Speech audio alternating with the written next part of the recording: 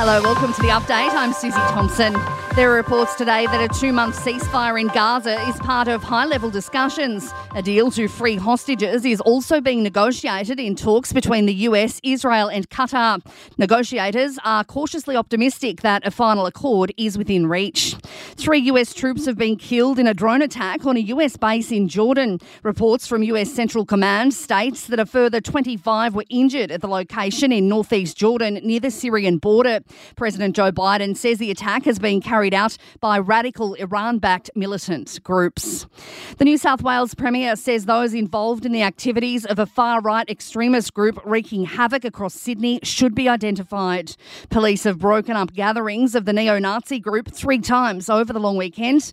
The group was intercepted on a train on Australia Day before being moved on from a community hall in Turramurra and a park on the North Shore. Premier Chris Minns says a number of people in the group are from outside New South Wales. They're importing hate and fascism into New South Wales, and we don't want it. We don't need any help celebrating Australia Day. We don't need them to tell us who is and who isn't an Australian. There is no space for racism in this state. The Queensland Police Union is providing support to officers and their families after a fatal shooting in Townsville. A man who was suffering from mental health issues and armed with a knife lunged at an officer.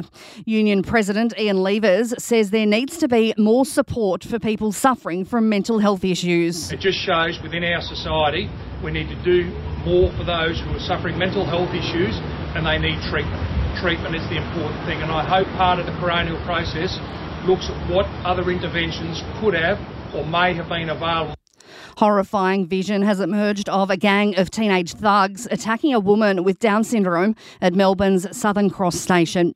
The video posted online by her attackers shows the woman being taunted and then repeatedly kicked in the head, punched and thrown to the ground.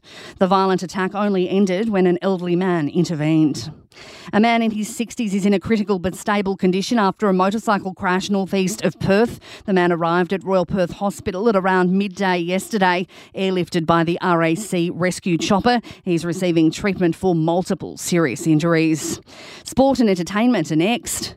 In sport, the West Indies are celebrating an historic 8-run win over Australia in the second cricket test, their first win in Australia in almost 27 years. Debutant bowler Shamar Joseph was the star, claiming 7 wickets. He told Fox Cricket it's been great to get the win. Just happy that, we win the test. After when last we beat Australia, I can't even remember.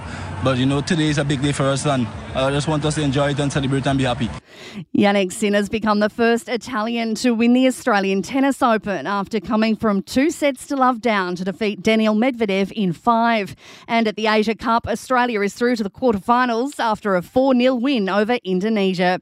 In entertainment news, singer Adele has revealed a fear of riding the London Tube brought on by the 2005 London terror attacks. She says it was only the prospect of missing a performance of Mamma Mia the Party that got her back on the underground.